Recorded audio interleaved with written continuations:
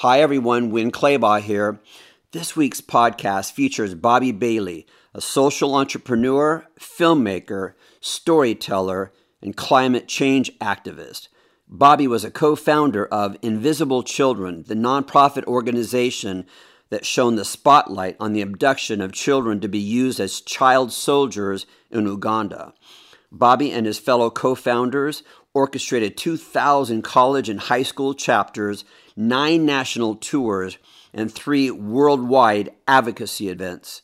He spoke at large conferences, film festivals, colleges, and organizations around the world, including the United Nations. In this classic Masters interview, you'll hear how Bobby's influence and inspiration mobilize young adults for multiple causes around the world. Bobby firmly believes that everyone can make a difference and change the course of history. If you enjoy this classic interview, please share it with your friends and visit masterspodcastclub.com to sign up for our mailing list. And remember, Masters Podcasts are now available on Apple, Google, iHeartRadio, and Spotify podcasts.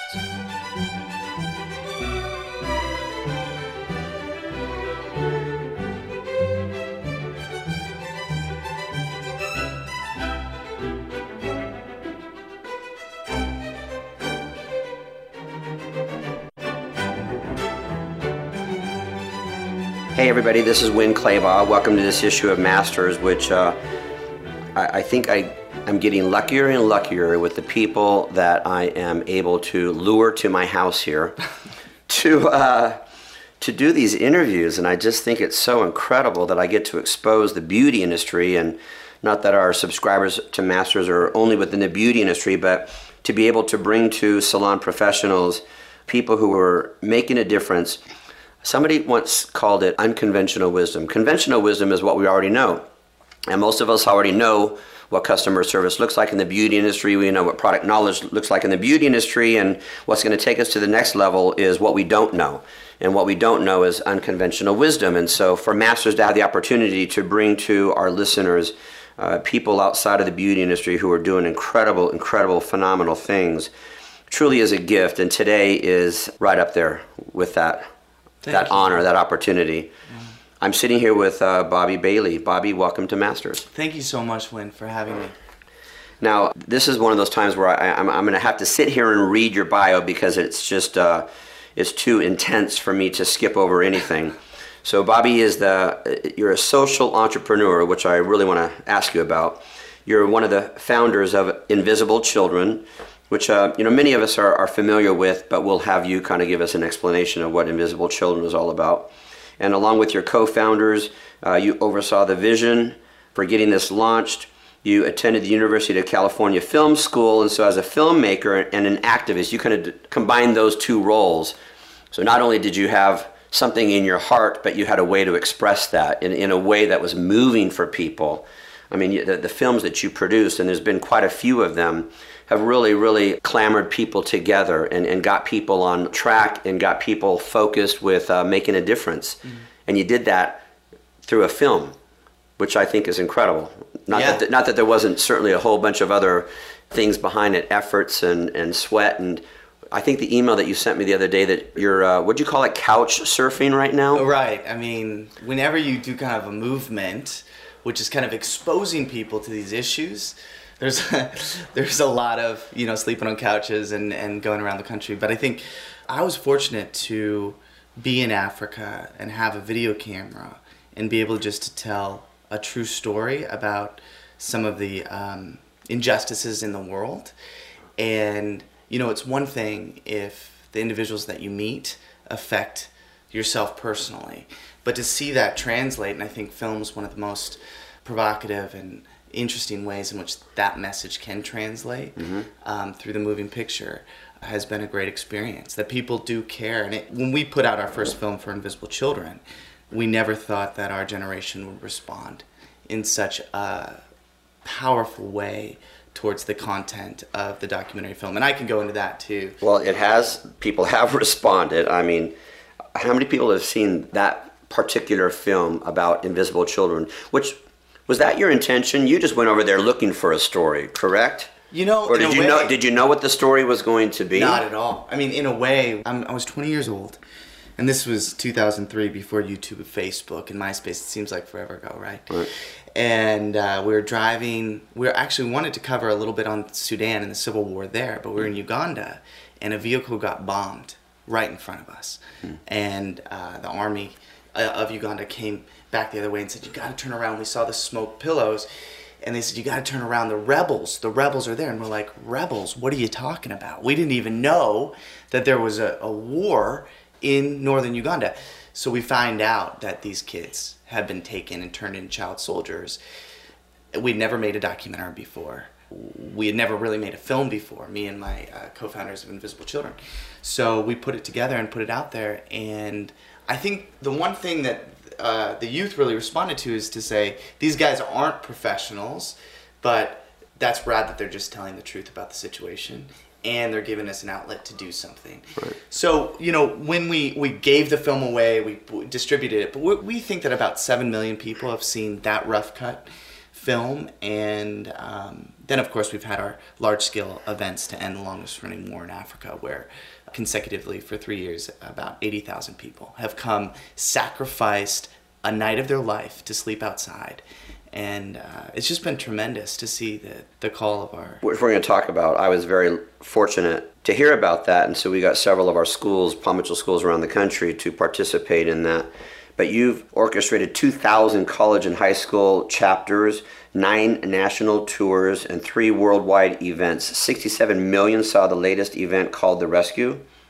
In total, the 3 advocacy events have brought out 250,000 people. Actually, you're saying it's a lot more than that. So Bobby now speaks to large conferences, organizations, film festivals around the world, notable colleges and organizations, including the UN, Passion Conferences, Summit Series, the Carter Center, the West Wing, Senate and House hearings. How old are you? 28, yeah. 28. Yeah, I know that you're also a bit of an expert on that, on your own generation, on the millennial generation, which I really want to talk about too. You're regarded as the most talented and passionate men of your generation. Wow.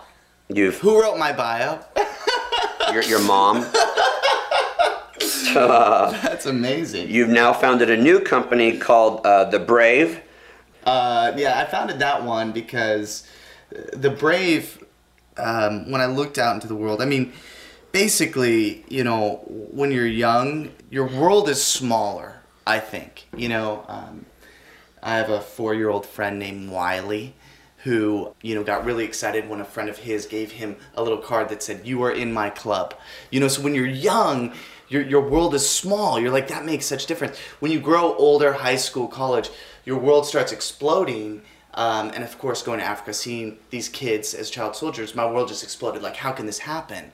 Well, after seeing the effects of malaria, of hunger in the world by being in these places, I said, I'd like to start a company that can address these issues through film and through movements, allow Invisible Children to really focus on child soldiering, and then perhaps I can make films for this generation on these other issues that we have the possibility to really end. I mean, if you want to serve the age, the best way to do it is to betray it. And what I mean by that is exposing the issues that are just not in front of us. I mean, malaria is not an issue that we deal with today. In this country, child soldiers, we don't deal with that stuff. Right. But if we want to serve it and we want to talk about justice issues, these are things that we can do. Because in a sense, like Spider-Man, we have a lot of responsibility. And with that, I mean, with great power comes a lot of responsibility. And we have great power living in this country.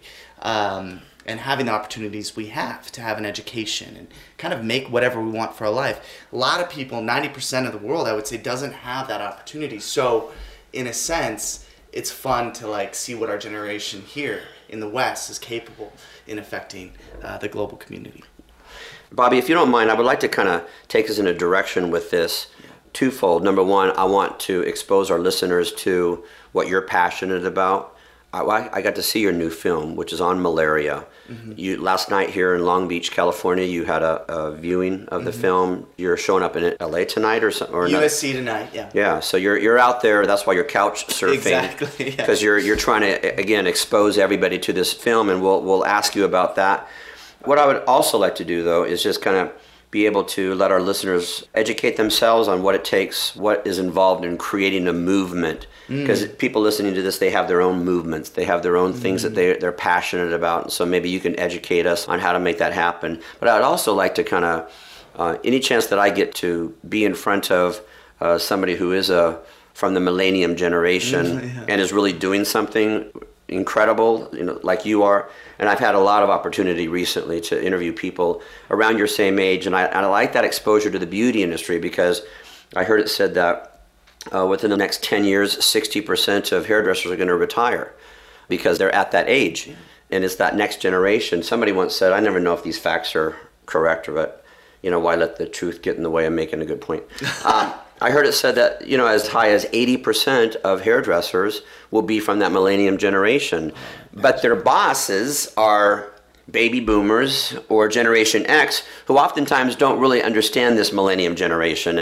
And oftentimes, not only do they not understand this generation, nor know how to motivate and manage and work with that generation, oftentimes they have the wrong truth. They have the wrong perception. They think that this generation is lazy and irresponsible, and yet statistically, this is the generation that, although they're the highest maintenance generation in U.S. history, they will also be the highest performing generation that this country has ever seen. And what they control right now, what the influence that they have for spending money, they're probably studied more than any other generation in U.S. history. And when you look at statistics, high school graduation is up, college enrollment is up, scores are up, teen pregnancy is down. I mean, so there's good facts. Statistics coming from this generation, and it's all good news. So can we just start with that? Do you mind I'd love to start with that. Okay, so teach us what you know about your generation, the millennium generation, because people listening to this, you either are from this generation or you need to know about this generation, because this is all very, very good news. Yeah, well, I think you're right. There's a great amount of potential with this generation. From my experience being a millennial and knowing a lot of them, obviously, because they're my peers, I just think that the connection to causes is very important. I mean, it's one of the keystones for this. Where did that come from? Generation. Is it because you're more exposed because of the amount of information that's available globally through the internet? I heard it said that 50% of high school graduates right now, they have to do volunteer work as part of their high school experience. I didn't have that when I went to high school. I'm 50 now. I didn't have that. I have a wonderful mom and dad who exposed us to the idea that there are people less fortunate than we are, and we need to be involved there, but I didn't get that from high school. I think what Thomas Friedman said entitled his book, The World is Flat, is really so true for our generation. We've seen it. We kind of have grown up a bit with the internet. Now I can have my friends in Africa, Facebook and MySpace me. I mean, they are my peers. I can be closer to someone 3,000 miles away in the digital age than I am to my next door neighbor. Right. And that's the truth. I mean, now that we have this communication. So for our generation, the walls and the boundaries that were put up perhaps during the Cold War and even before that for previous generations are just not there for us. I mean, you've seen what people were tweeting and following the tweets from Iran, and really our generation supporting those the youth over there, saying we are with you, asking Obama to do certain things in the name of justice. I think equality is something that is so important to us, and the hope that we can change the world. What's interesting, and I don't have to get into why I decided to choose this malaria project, but it is the deadliest disease of all time. So for me as a millennial, I'm like, if we have the capability to end deaths from malaria, the deadliest disease of all time, 500 million people infected with malaria now, why wouldn't I want to be a part of that? And I think youth are clamoring to say, I want an identity past just my sports team or this niche or this tribe that I'm in. That has to directly do with a tribe that's a cause, you know? And so the more that you can also empower people to say your voice matters, like we can't do this without you, the better off your movement will be. You know, I think you're exactly right on there. That first of all, whether it's social or work, people want to belong to something that's bigger than themselves. So I'm not here just to get a paycheck. Oh, not at all. I think in the 80s we might have seen that a lot with the youth coming out, but I mean, literally what's so inspiring to me, well, I mean, obviously, if you do any kind of nonprofit, you're really not in it to make the money. Mm-hmm. But what we've seen with Invisible Children, having 80 people willing to sacrifice 4 months of their life living in a van, couch surfing, the reality of their joy is not in the paycheck. Right. Happiness, I think our generation might realize that, sure, I mean, healthcare is important. We need these certain things. We need a sustainable life of, you know, a certain monetary value. But we know inherently in our heart, for some reason, different than others, that the happiness comes with community and doing something else, pushing yourself out there. And I think also they're stepping into the realization that they can do a lot more than any other generation, just because we've progressed as humanity. I think the paycheck's important. I always tell people it needs to be high on your list that you want to make a lot of money. I used to have these bad ideas about that, like, ooh, it's not a nice thing to want to make money. I'm like, screw that. I mean, why do we sometimes associate spirituality with poverty? I don't get that. You know, nothing's spiritual about not being able to pay your bills. And when you have a lot of money, you have power, and you can use that power to do good for other people, especially people who suffer, or to get a message out there or whatever. So I think the message for a boss listening to this is, yeah, your people show up to earn a paycheck. Yeah, they show up and they need to sweep hair, and they need to show up on time, and they need to follow the dress code, and they need to cut a lot of hair and sell a lot of product, and that's part of their job if they're working in a salon. But why not empower them? So rather than engage only their hands, engage their hearts as well, by allowing them to use the platform of working in this salon as a place that I can also make a difference in a cause that I'm passionate about. Yeah, I mean, maybe it's different for me just because, you know, founding a couple organizations where people literally work for free. So that motivation for them to, you know, their unique place within the organization, or their stamp, or being part of the community, has been the chief idea within Invisible Children. It isn't the paycheck. In fact, we're like, just take what you can need to survive when we started. And what I would say is you become so much tighter because you're all sacrificing together. And I'm not saying that money is wrong and going after it. But if you can build into your organization, into your company, a way in which people are excited to get to work, to stay together, to go out after work, to serve together, then you're going to have lifelong employees. I mean, it's just the truth. And they're going to work so much harder because they feel like it's theirs, you know, rather than just showing up and it's your thing. No, it's yours. This is only going to happen if we do it together. I don't think there's the hierarchy, the bureaucracy that we've seen in past generations as much. Leadership, in my mind, in this generation, has to do more with, you know, inviting people into the team and making them feel valuable, and also helping mature them so that their value as a team member really resonates and makes everybody profit. Because you just brought it up, how would you define old school leadership? And then I'm going to ask you to define new school leadership. I think, you know, it's funny. There's definitely a place in corporate America for what we've seen, the hierarchy. The boss is important, putting people in place. But I think we as millennials, okay, the old school would be, I will tell you what to do as a boss, and you will do that because I know, or as a manager, what we need to do. I would say the new school is saying, I'm inviting you in to what I'm dealing with in my mindscape, because I think that you can contribute massively to the success of what we can accomplish. I have goosebumps with that. Only if we can accomplish it together will we be successful. So for me, it's like, I think the best leaders in this generation will be ones that make very few decisions themselves, like in a bubble, or corporately it'll happen. Or if they can just empower those that are, if quote unquote, below them, then they're going to have, like I said, lifelong employees. Because no one wants to just work for someone else's vision. I like, we want to share everybody's vision. So a true leader really has to be able to, convey their vision and allow that to be molded, I read some statistic about when they asked employees to rate in order of importance, income was about number 7 on the list as to why they would continue working for that company. Number 7, that's pretty low. And what was more important than that? My opinion matters, that I'm safe at work, that I have a voice, that I have a friend at work, and those things were far more important. What are some of the other traits about the millennium generation that would be valuable for our listeners to hear? Well, for me, I can talk about just individual experiences that I've had with employees. It's so important that I will sit down with my designer, and I'll say, what do you think about going in this direction? And then he'll be able to bounce back ideas with me. So that time, there's a book out there, 1 Minute Manager.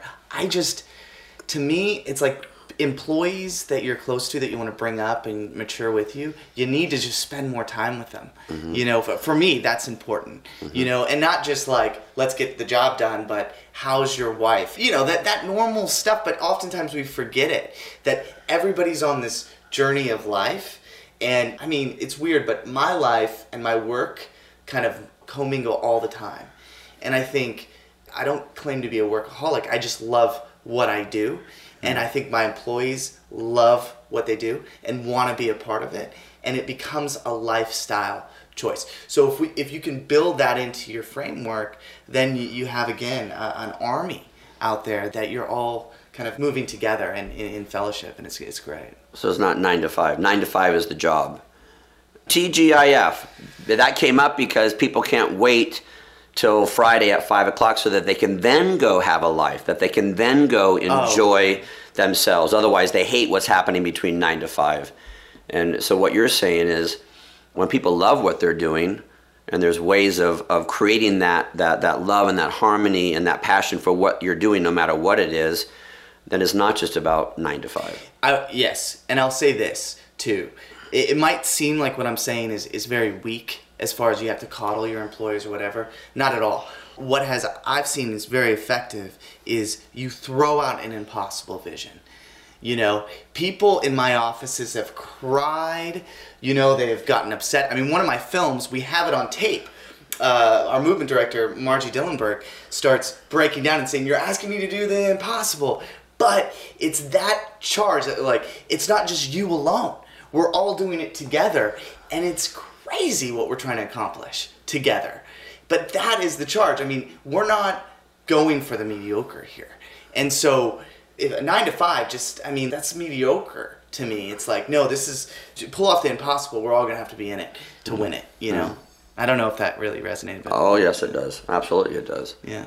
So dream big. I mean, dream big. Not only for the company and allow people into that vision, but dream big too, and what you can do to change the world, because that's what people want. They don't want to be like, oh, we can have a bake sale and raise $30. They want to say, how can we drive 80,000 kids to sleep out in the street and really sacrifice? I mean, when we started Invisible Children and we did the Global Night Commute, was our first event where we had about, like I said, about 80,000 people. What did you call it? Was it called Displace Me? What was the? So there's 3 events that we did, each driving like I said, 80,000 people.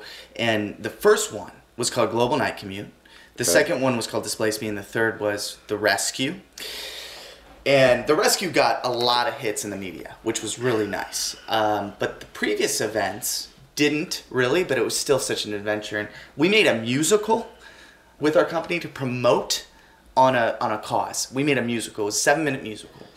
And we didn't sleep for months. And it was the wildest, craziest, most fun time, stressful time of my life. But when we had the original idea to say, we're going to have a night where high school kids and college kids sleep outside to end the longest running war in Africa, the CEO says to us that you're going to get sued so much. These are high school kids. How can they sleep outside in a downtown area? Are you kidding me? We couldn't get an insurance backer to give us the insurance, for even the permits. But you know what we said? We're going to do it anyway. We're going to push in to that vision because it is impossible. 2 weeks before the event, We got the insurance claim. We didn't know how many people were going to come. 2 weeks before the event, we had about 15,000 people signed up. By the time the event came, 80,000 people decided to sleep out. Life-changing, not only for the staff and the employees, but also the volunteers. And I think that's important too, to know that you will have staff, and you will have volunteers, and you have these people that you're involved with. Like, for example, Paul Mitchell Schools. Like, I feel close to that community of people because I get my hair cut there, right? And it's a fun place to be. So I rep it, if you will, to other friends. And that's what you want to create in your business, in your community, to say, like, this is open to everybody to come in and share in this vision with us. I mean, the gathering spot can be your place of business where you earn a living, but people who are involved there, maybe they're not coming to get a haircut, but they're coming to volunteer or to get informed or to make a difference. Yeah, it's like open source. There you go. You know, you leave it open. You know, when all this like Napster stuff came out, you know, free music or free downloads of movies, to me, I was like, I don't care. If I just care to get the message out, because the profit will come if you're talented enough. You know, so it's just, to me, it's always been about inviting people into the family, into the story. You're so funny. Before we started recording, you're like, oh, I'm so glad this isn't video. I wish this were video today, because you're like, if people could see you, you're ready to jump out of your chair right now. This passion. Oh, it's the best. Oh, I love that passion. What else about this millennial generation that you can kind of teach us and help us to understand and to work and to empower and inspire and manage? And I just think, you know, there's an importance to boundaries with millennials. There is definitely an importance with boundaries. What do you mean? Well, I mean, this goes to say boundaries as far as, okay, you do have to set up, be here at 9, be here at 5. However, I think what's more important to millennials is getting the job done, and then also, you know, consistently going back and talking through the process as well. So for me, you know, millennials too, I'm directing millennials, if you will, a lot. You know, you are too. So there's a big learning curve. So what I tend to do is put the gauntlet really high, and then there'll be some, you know, trickle down failure and stuff like that, but then not getting mad at all, but saying, okay, how can we do it better next time with them? So I don't know. I mean, I think the challenge is a big thing. And that's probably for a lot of generations, but I've seen it a lot with... They want a challenge. Yeah, they really do. I mean, if you don't set them up to be challenged, I think it just becomes blasé. And they feel like they're smarter than their boss almost, because they're like, well, they don't know what I'm really capable of. Wow. But if you push them, if you grow them, you know, then you have a synergy that's just off the charts, because they see the value in you as just a leader, you know, and they say, you've made me into a better person, and you can look them in the face and say, you've made me into a better person as well. My experience was that, I mean, years ago, they were just happy to have a job, employees, not the millennium generation. They were just happy to have a job. And so if I stuck them in the back room and said, you're going to spend the next 6 months folding towels and sweeping hair, they were like, cool. I'm just happy to be here. And now, their first day, they're like, so what do I have to do to move up? I'm like, you just got here. But that's how this generation thinks. So like what you were saying, they want to be challenged. They want to know what's the next step, what's my career path laid out for me, and how quick can I get busy with this one. But you know, if someone comes with an attitude that they won't sweep or they won't take out the trash, right? They've got to learn. That's the first step. Got it. Even as a CEO of a company myself or whatever, I'm taking out the trash. You got to set that example, because often people are like, where's the easy road? And I'm saying, if you work with me, this whole thing is not easy, because we're growing. You know, it's just like a relationship. It's like a marriage. You know, you grow, you make each other better. You know, that's what you hope to find in your leadership of your organization. I mean, you know, these kind of lessons that you learn just from everyday life. So let's just kind of wrap up with Invisible Children. So are you still working with them, or you're now on to other projects and other causes? And you know, when you found something, right, it's always going to be your baby. Right. They just won, and I say they, but I should say we just won $1 million. $1 million from Chase. Oh, I know, isn't that cool? It was amazing. We're partnering with Charity Water to, you know, help with that Haiti. I think they are. You know, so we talk. One of my best friends, Jason Russell, is, you know, obviously leading the company, and I just have so much respect for their work. And I think if there wasn't two filmmakers there that are remarkably talented, Larry Poole and Jason Russell, the founders as well, I wouldn't feel comfortable leaving, but I did because it's in great hands. Ben Kesey's the CEO. He's doing a great job. And so, the idea, right, is to build something that then you can be hands off, So I felt comfortable leaving. And of course, there's other stories out there that just need a voice. When Elizabeth Gore, she's executive director for partnerships at the UN Foundation, and she started this organization called Nothing But Nets under the UN Foundation. Nothing but Nets. Okay. So she came to me and she told me some of these wild statistics about malaria. And I was like, are you serious? I mean, one of them, which it's not really proven, but one of the statistics that just is mind-blowing is that in humanity, half the deaths that have occurred in humanity are because of malaria. Half the deaths. I mean, staggering numbers. The deadliest disease of all time, by far. And she comes to me and says, Bob, we need to end this. And you know what? We can end deaths by malaria by 2015, but we need this generation to really respond, to get the microphone in the hand of our government so they can speak into it and say, we want this to end. So we are building that microphone for the government to be that mouthpiece that allows the funding to come in to end malaria. Because it will take some financing, but also it's just the individual. I mean, what a simple solution to just send a net. So it's this high concept idea that we can end the deadliest disease of all time, and that it won't really take that much on a big scale and even on a little scale to get a net. I was like, I'm in. I really want to do it. And the experience was pretty gnarly. You saw the film, and never have I experienced something like that with the baby in the hospital. It was pretty traumatic. But deaths in hospitals, especially young kids from 1 to 4, happen every 30 seconds. So it wasn't too much of a surprise after I really started thinking about what had happened in the hospital with baby Ivan and the death that it happens. And talking to the doctors, they say this happens about 4 times a day in that hospital, that one hospital in northern Uganda, from malaria. So I just think, it's that idea of stupid poverty. It's that idea of like these diseases that are in all essence stupid. Like we've ended in America 50 years ago. All over the world, it's kind of being cut in half. So we're close, but we can do this. We can end it, so why not be a part of it? Right. So you graduated from USC Film School. So that's where you learned how to become a filmmaker. Where did you learn to become an activist? Well, it's funny. I have so much respect for USC, but I would say I learned how to be a filmmaker by the sleepless nights of just filmmaking. You know what I mean? And activism just came, like, again, with a partner, Jason Russell and Lauren Poole.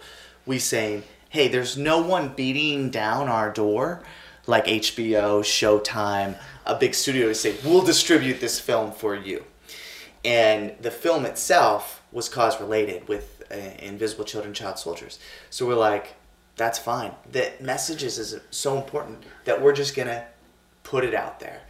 So we went to colleges and high schools and started getting people involved. And that's what activism is. When you learn that it is a government-to-government thing, and that we can have a role, especially in this democracy, of ending things, man, it's just a high. It is a high to experience because to know that you can have so much shape and impact over the world. This generation can. I hear people will come to me, so they'll hear that we're raising money for Food for Africa, or they hear that we are using our schools to show the invisible children and hosting the roadies who are out on the road, whom I love. I love those people. They were just in the school a couple weeks ago, and so they'll come to me. People come to me and say, "Oh, Wayne, I want to go to Africa. I really want to go there and kind of help out the hungry." I'm like, "Okay, cool. Have you volunteered locally yet?" Because there's people right down the street in your own neighborhood, and I kind of feel like unless you're really willing to sacrifice yourself and do whatever it takes on a local level, there is a myriad of things to get involved with in this world. And Boys and Girls Clubs from YMCA to DC Central Kitchen, like these feeding centers, it's important to be involved to give back locally.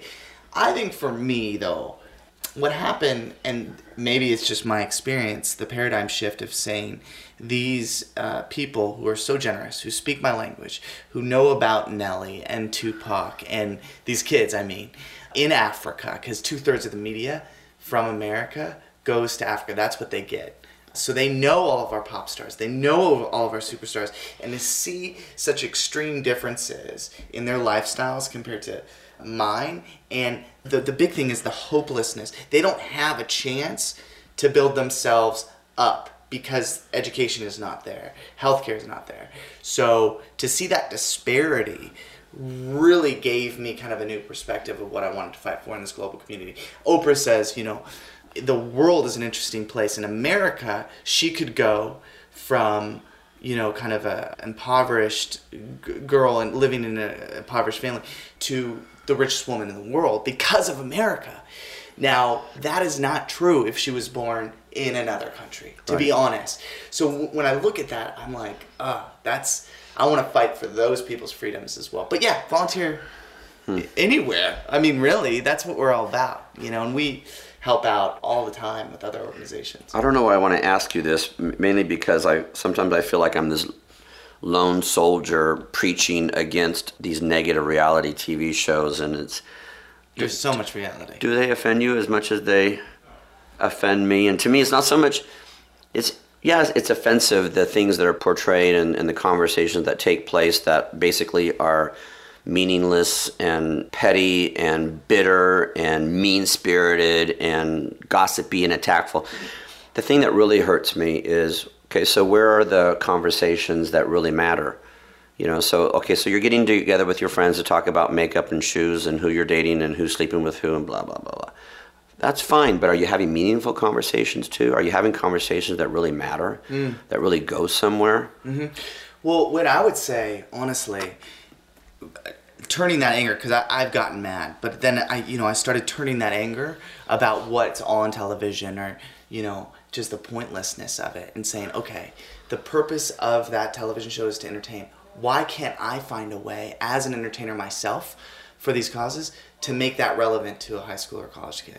To say that's what I want more than I want to watch, a Gossip Girl or what. No, that's not a reality TV show, but like a Bachelor or something like this. Right. To say, like, I can't wait to go home and find out, care about this situation or something like this. So I put it back on myself because all these studio execs in television, they're after the bottom line. So how can I create a way in which it's watchable for the audience and entertaining? So we always try to put comedy in the films and stuff, and I hope that someday I'll have the opportunity to put great content out there that's entertaining and changes people's hearts and minds, because that's the best kind of stuff. Well, obviously you're doing something that's working. Maybe you wouldn't naturally bring this up in a dialogue, but you've been on the Larry King Show and on Oprah. Yeah.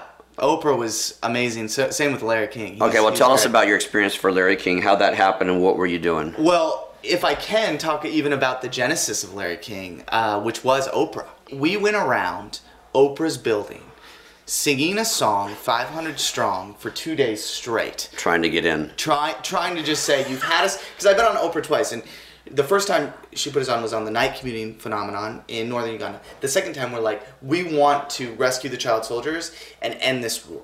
So we're like, we couldn't get a hold of our producers, so we just brought everybody to Chicago. This is whittled down from about 80,000 people, the 500 that left after a week sleeping in the rain, carrying signs and whatnot. She passed us coming in, came outside, and this is how cool of a lady she is. She's just like, come on up, let's talk. And then she says, what do you want? And we're like, we just want a voice for this because you're one of the most powerful women in the world and you can really raise the profile on this. We're trying to get legislation passed. And she's like, sure, but I'll only give you a minute because I never do this. On air, we talked, Oprah and I, for 8 minutes. And that's how much she cared, and it wasn't built into her program. But she drove so many people to our website that it just crashed, and it consistently crashed. It literally did? Oh, completely. I mean, it was like a little faucet and you just shove a fire hose through it. I mean, it's so much traffic. And I think that experience really said, that is an analogy for what we're able to do as this generation.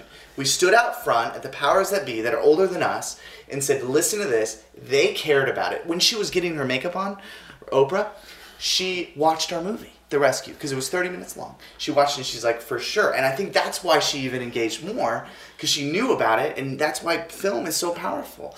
So then Larry King got a hold of the story, had us on. Well, Larry is just, he can he gets all the big interviews, obviously. I mean, he's been in business for so long. So he's interviewed the planet. Yeah, and so just an honor to be on the show. And I think, that goes back to your question. How do we make these issues relevant? I think the first part is, okay, this is a remote war in northeastern Africa.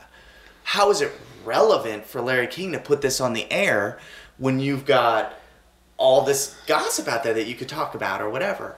But it's this kind of leadership that's what really shows me, is like Larry King took the initiative to have us on, even though it was a risk for his viewers. I mean, he's so prolific and well known that he doesn't want to take those risks, but he did. He did on a few guys to come into the studio, and that is another sign of leadership. Willing to take the risk with the power that you have on potential that you see or what's right. So it was a great experience. I actually had written down that I was going to ask you a question to give advice to somebody on how to create a movement. I mean, people listening to this, they're passionate about something, hopefully, and they want to, create a movement, so to speak, whether that's their 3 circle of friends that are going to go do something, or it's thousands and thousands of people. And maybe you kind of just answered to that. You have to make it relevant. Yeah. Movements happen out of necessity. Okay? So there's no reason to start a movement unless it's a fire in your belly that you can't stop thinking about, talking about, and doing. So we never set out to say, we're going to create a movement. The movement happened out of people responding and raising up themselves. I mean, that's really what it is people, I would say a movement is people taking on the cause or the charge as personal as it could ever be to themselves, even if it doesn't affect them directly. So with the civil rights movement or the apartheid, you saw movements happen because it was affecting people directly. In this day and age, there's a lot of issues that people are feeling the effect directly, even though they're not experiencing it. And that is a beautiful place that humanity has arrived at, that we're willing to stand up and speak out and step in the gap for our brothers and sisters that are hurting, even though it doesn't affect us directly. So knowing that we were doing this interview today, I called Emily, who works with I Am That Girl. Yeah. She loves you, by the way. She's incredible. So here's what Emily said. Bobby is an unbelievable social entrepreneur, a filmmaker and activist who can create a movement unparalleled by anyone else out there. He is able to take something like a war in Uganda or malaria and make it relevant to people who are physically and mentally disconnected otherwise. Wow. That's pretty cool. That's a great explanation. Yeah. Emily's rad. And then, of course, she ask him this. So she sent me a whole bunch of, I told you I don't plan out my interviews, but apparently Emily does plan out our interviews. That's Emily Greener, by the way. Yeah, we love her. She's rad. So she kind of asked me, studying filmmaking, when did you decide that you were going to use your talent for good? Yeah, well, USC is known for doing the blockbuster Hollywood type films, not for their documentarians necessarily. So I don't think it was a decision that I made consciously. I think when that paradigm shift happened for me in Uganda, seeing the injustice, knowing that we have a platform through media that could be very powerful, it was like, is there anything else I'd rather do? No, there isn't. I mean, if you have a certain talent out there, then you really should ask yourself what you want to use it for. And when I thought, I could make a feature-length film, write a script that's just entertaining people, or maybe I could try to make a film relevant for a generation to cause them to move outside of themselves and have an experience that they've never experienced before. I was like, no brainer. I want to fight for something. And I think that's true for a lot of people. Do you ever see yourself doing both? Doing the blockbuster just for entertainment purposes only and to make a ton of money? I don't know. Now that I'm kind of locked into this livelihood, I would like bigger budgets to do like a narrative doc mix, maybe. But yeah, I'll probably do a narrative film. But the thing is, I don't know how it's going to fulfill me as much as this does, because right. I'm pretty. It's a lot of work, but it's really fulfilling. So, just making a popcorn movie A popcorn movie. It is an experience, but I don't know if I'm there. I asked Peter Vidmar, who's Olympic gold medalist, who basically you have to give up high school, dating, prom. You give up all of that, the high school experience, the college experience, to be able to pursue becoming a gold medalist. And I asked him, what was the sacrifice? He said, there was no sacrifice. I was doing what I loved. Right. I chose this. Yeah. The sacrifice is when you're, giving up what you love to do something else. He's like, I was doing exactly what I wanted to do. Yeah. Is that kind of how you feel? Yeah. So the grass, for me, I guess the grass is always going to be greener. You're always like, oh man, I wish I could be this filmmaker, work with George Clooney or whatever. But then I think, because I've had friends that have stepped out, like Jason Russell took some time and made another movie with a friend that was a dance movie. And we talked on the phone all the time during that period, and he's like, I just really miss, the late nights and working for a cause that I believe in and that I'm impacting. That's another thing. It's like, if you feel like you're making a difference, I think that's something that can really sustain someone for a long time. Of course. Do you ever get overwhelmed or discouraged in this? Yes. I mean, with anything you do, and then you just kind of... How do you deal with that? How do you get over that? I just complain. I just complain a lot. I thought he was gonna have something like, I meditate, I complain. Oh, that's funny. I bitch and moan, mostly to Aaron about no. Yeah, I mean, there's venting that happens. It's just a lot of talking through it, but no, and there's prayer and whatnot. But I think at the end of the day, you just kind of like, this is what it is, and so it's man up. I lived for 2 weeks last month with not a single dime to my name. So, I mean, I was really borrowing money, and that's when it gets really hard, but then you have the story to tell afterwards. Well, we made it through it, and the movie's done and the movement's happening. So, you can sit back on that reality and say, well, I did sacrifice for the cause. But yeah, no, I just complain. Okay. Emily also told me to ask you about the truth about following your passion. Do you know what she means by that? Oh, yeah. Well, John Steinbeck wrote a book called East of Eden.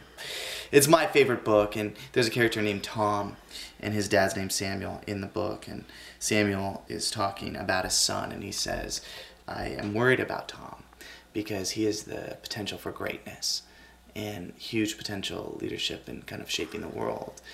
And then he was having the conversation, he said, why are you worried about your son like that? Isn't that great? And he's like, I would almost rather my son be mediocre because of the sacrifice and the loneliness that comes with kind of being a leader. And so I think, I think there's a great amount of sacrifice that comes in whenever you step into something like this. Mm-hmm. But the glory of making that choice, like bees will make honey. That's what they do. Cows will eat grass. But human beings can make a choice of what they want to do. And there's a glory in choosing something that's sacrificial, pushing into it through the end when you think you have no more, and coming out on the other side and saying, I failed many times along the way. But those were just the battles, and we won the war. Mm-hmm. And that's the way to think about life. You will fail.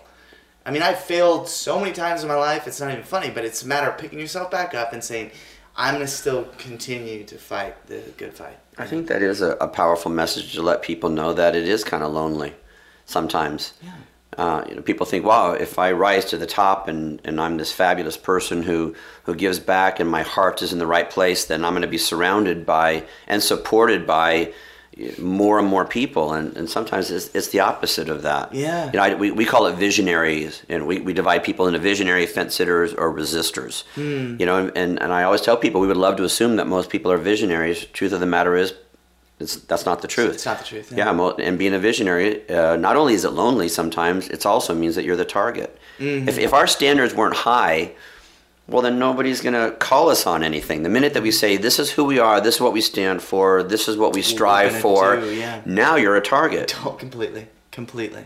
I think, especially if you're dreaming for the impossible, you're going to have a lot of resistance. You're going to have people saying, that is even inside your own organization. Right. Which, I mean, I can't tell you how many arguments I got with the founders of Invisible Children, going back and forth of what we should do, pushing against each other. But at the end of the day, it makes it better.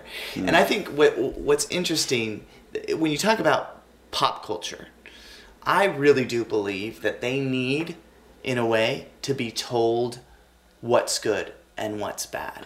Blue Collar Comedy Tour or whatever. People watch that maybe just because it's on and it's kind of the lowest common denominator, right?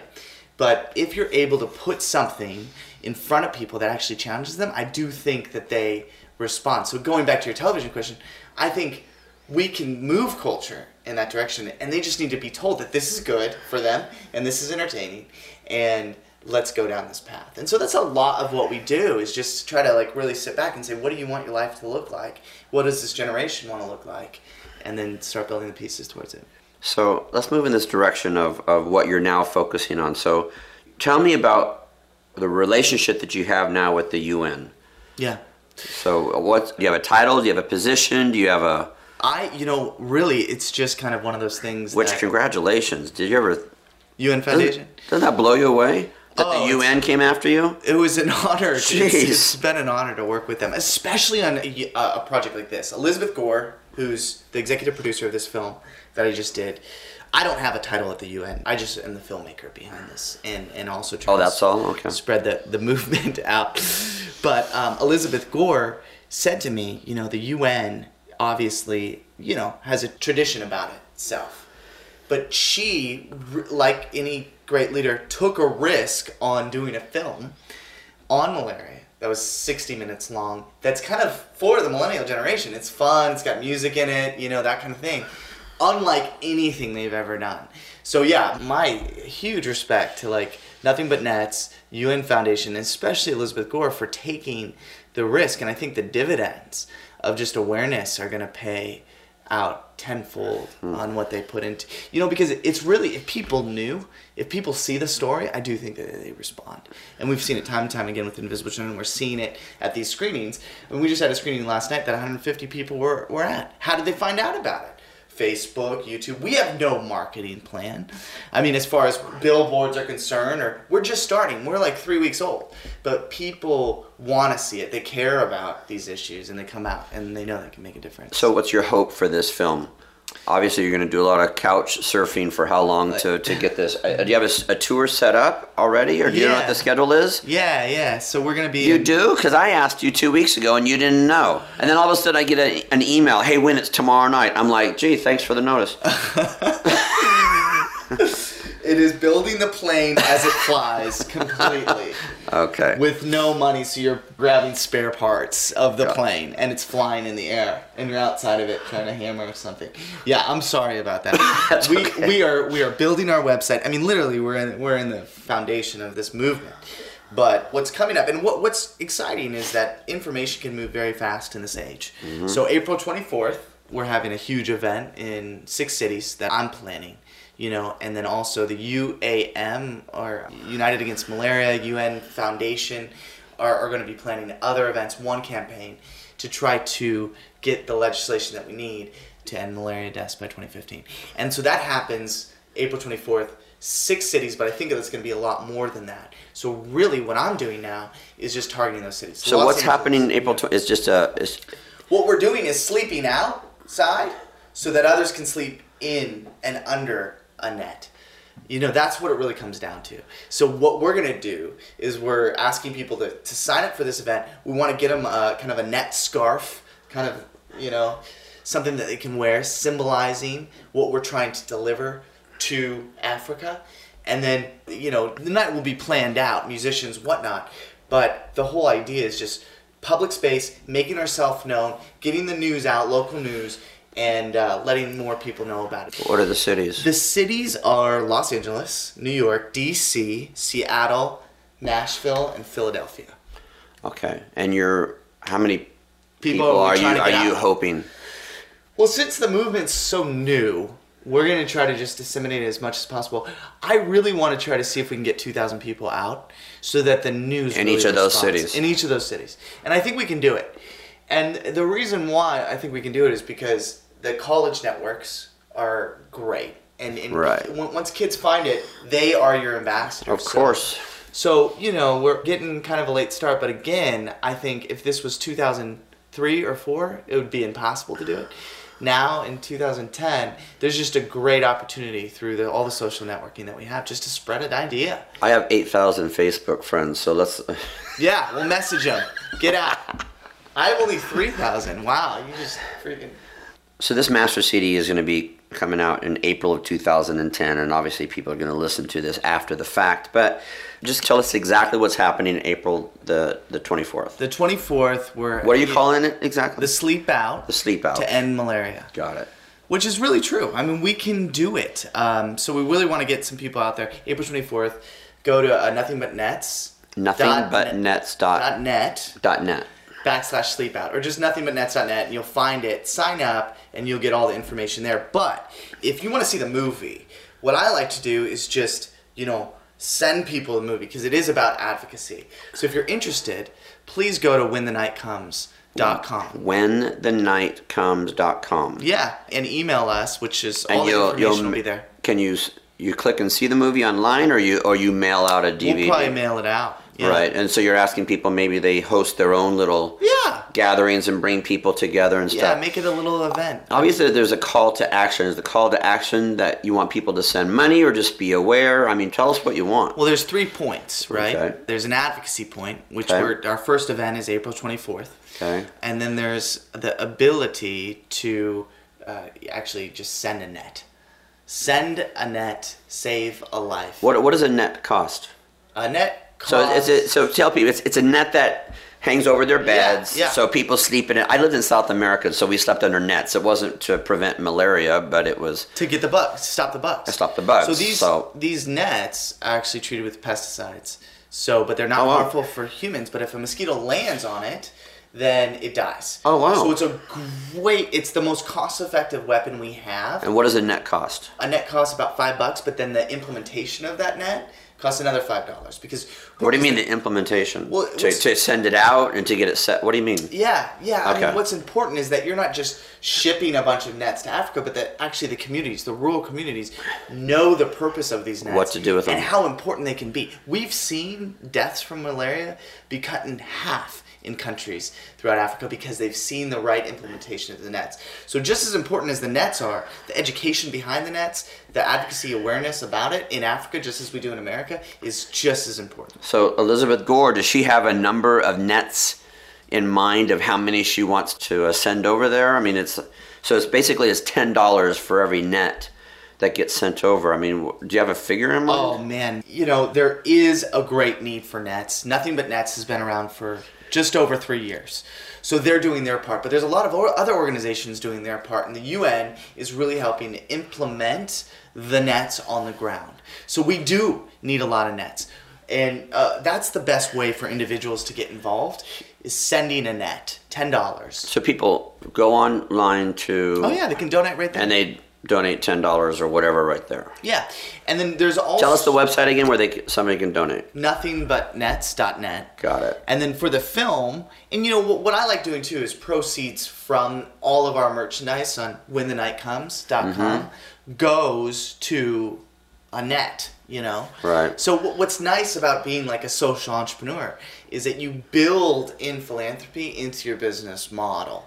And I think you guys do this too. But, if you sell a t-shirt, you know that you're wearing a t-shirt that actually provided a net for someone. Right. And that feels awesome. I mean, putting a cause behind your products is great, and being able to make a difference with a purchase is awesome. Right. So I just think that's the only way. It's not just a nice way. To me, it's the only way to do business.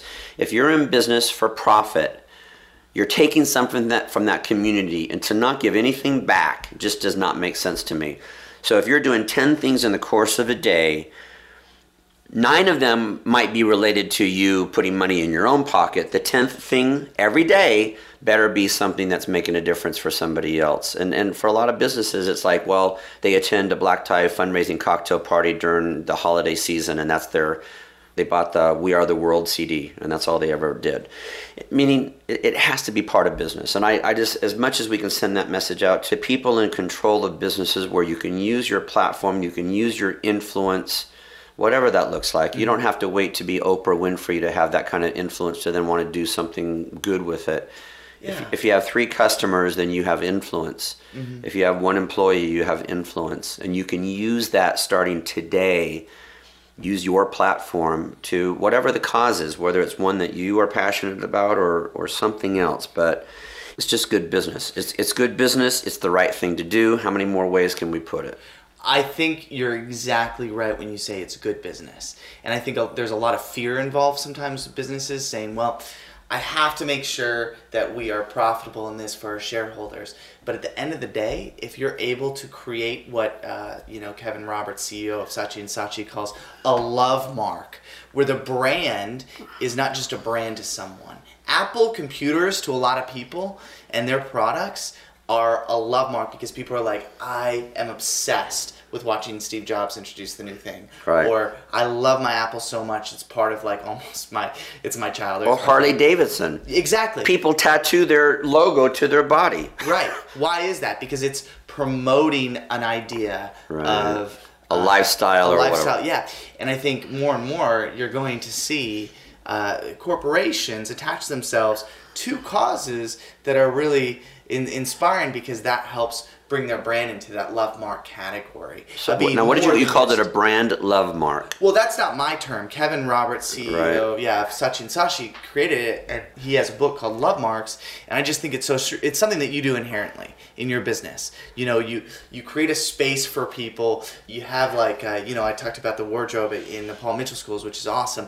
But you're also giving back, so that Paul Mitchell brand, the schools, become something so much more than just a salon. Meaning I may never get my hair cut there. I may never buy a bottle of that shampoo, but I'm still in love with that brand because of the other stuff that they do, because they make a difference, because they But what I'm saying is people will buy your products. Got it. And they will because they love it. You know, why wouldn't they do it? If they had to make a choice in a store, they're going to go with you even if it's a little more expensive because they know you. They feel like they know you and they're part of the community. You know, and this might be valuable information for people listening to this. You know, I don't really advocate, I mean, it can be this way, but I don't really advocate that people give up revenue. You know, so I'm not saying do a cut-a-thon on a Saturday and you give all the money. You can do that, and a lot of people do that.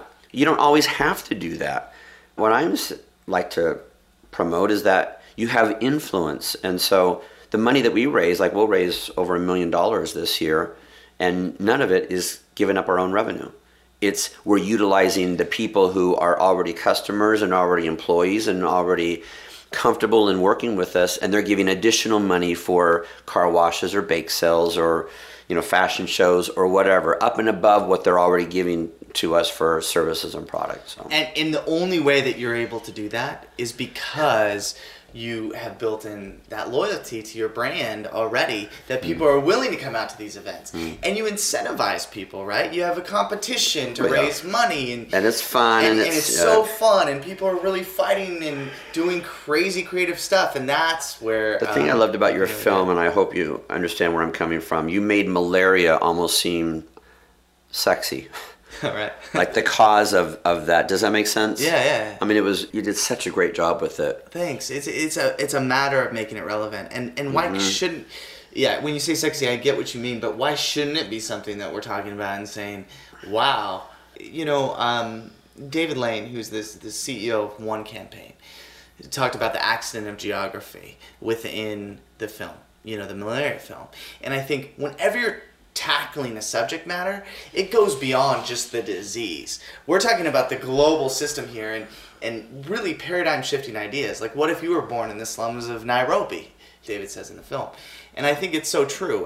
When do we think about that? I mean, we are very absorbed, sometimes like a fish in water, not knowing that there's a sky above us. There's a whole other world there.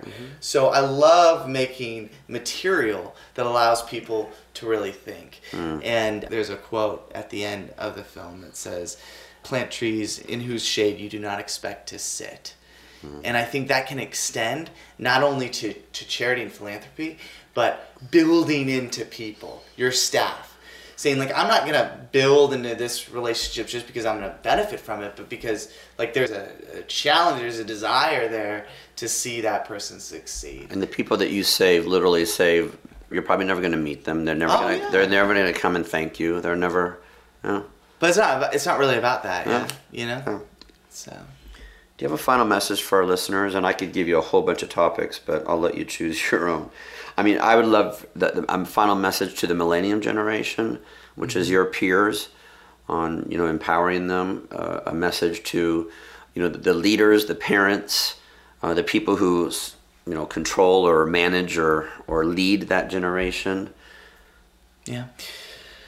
I think we talked about millennials a lot, but, you know, a lot of the stereotypes for millennial generations and the progressives of the other generations transcend stereotypes in the fact that I think if you're a leader, if you're a CEO of any kind, like you said, you have to be a visionary, pushing the envelope. And what does that mean? I do believe it means betraying the culture. So looking at the moral foibles of a generation, or like where the gaps are, and then stepping into it. I mean, we do it all the time with products, you know, or new gadgets, or there was no YouTube, you create it, or Twitter, you know. So, but it's also stepping in the gaps of the injustices going on. So that's the gap you're talking about. I think that's important. I think that's a big way in which you can inspire your employees, no matter what business you're in. Because there is a lot of things that are just moral blind spots that we don't see. I mean, civil rights movement, it was crazy. There was such a division in humanity in the United States with blacks and whites, and, you know, the racism. And even though that's still going on today, we've come a long way. And we couldn't imagine living in a world like that. But so many people did. So there was this blind spot of humanity. Now, we're going to look back in 25 years and say, I can't believe a child was dying every 30 seconds. And we could have done something. So these are these moral blind spots that we kind of just accept. But if you're able to expose that to people and you actually challenge them to say you can make a difference, that's a beautiful thing. And that can really change the course of history. So, but thank you for having me on. You're incredible. I really appreciate it. Wow. It's been an honor. Good luck to you. And, wow, whatever small part that this interview will play in helping you get the word out, I feel so honored to be able to play that part for you today. Yeah, and I mean, seriously, I'm such a big fan of your organization.